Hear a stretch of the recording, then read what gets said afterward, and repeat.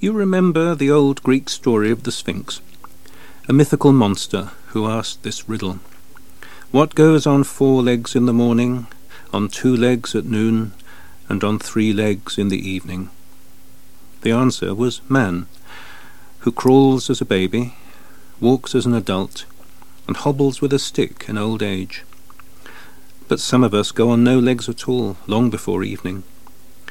In my own case, my spine was damaged by treatment for cancer, so I tripped and limped, walked with 1 stick and then with 2 sticks, then was reduced to crutches, and now am confined to a wheelchair.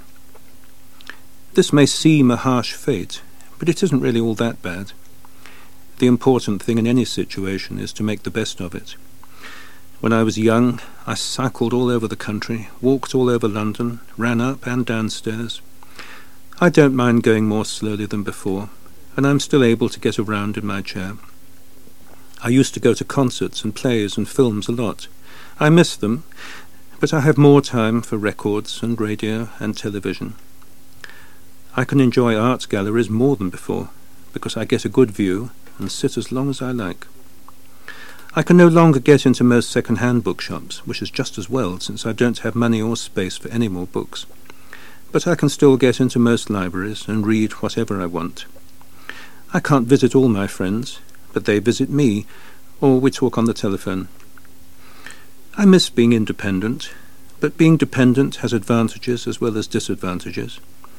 I could do few jobs now, but I can still speak and write. My employers in the humanist movement have been considerate, and being disabled enables me to concentrate on what's important. I'm closer to my family because they give me assistance and I give them appreciation.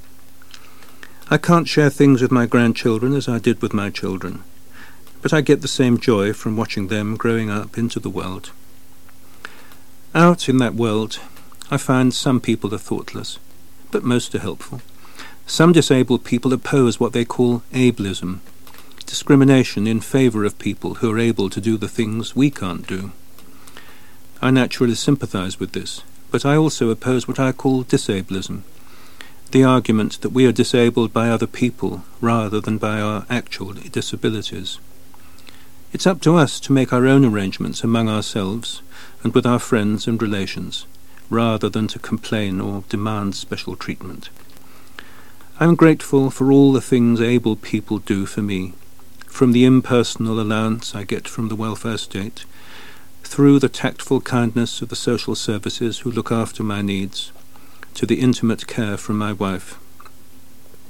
When I travel around on my own, I can now sing to myself without disturbing other people.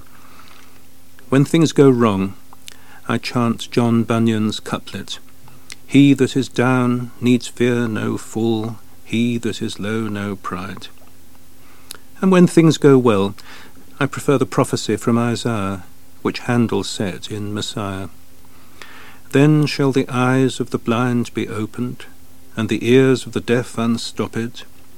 Then shall the lame man leap as an hart, and the tongue of the dumb shall sing." It won't happen, of course, but it's a nice thought, and I can still leap in my heart.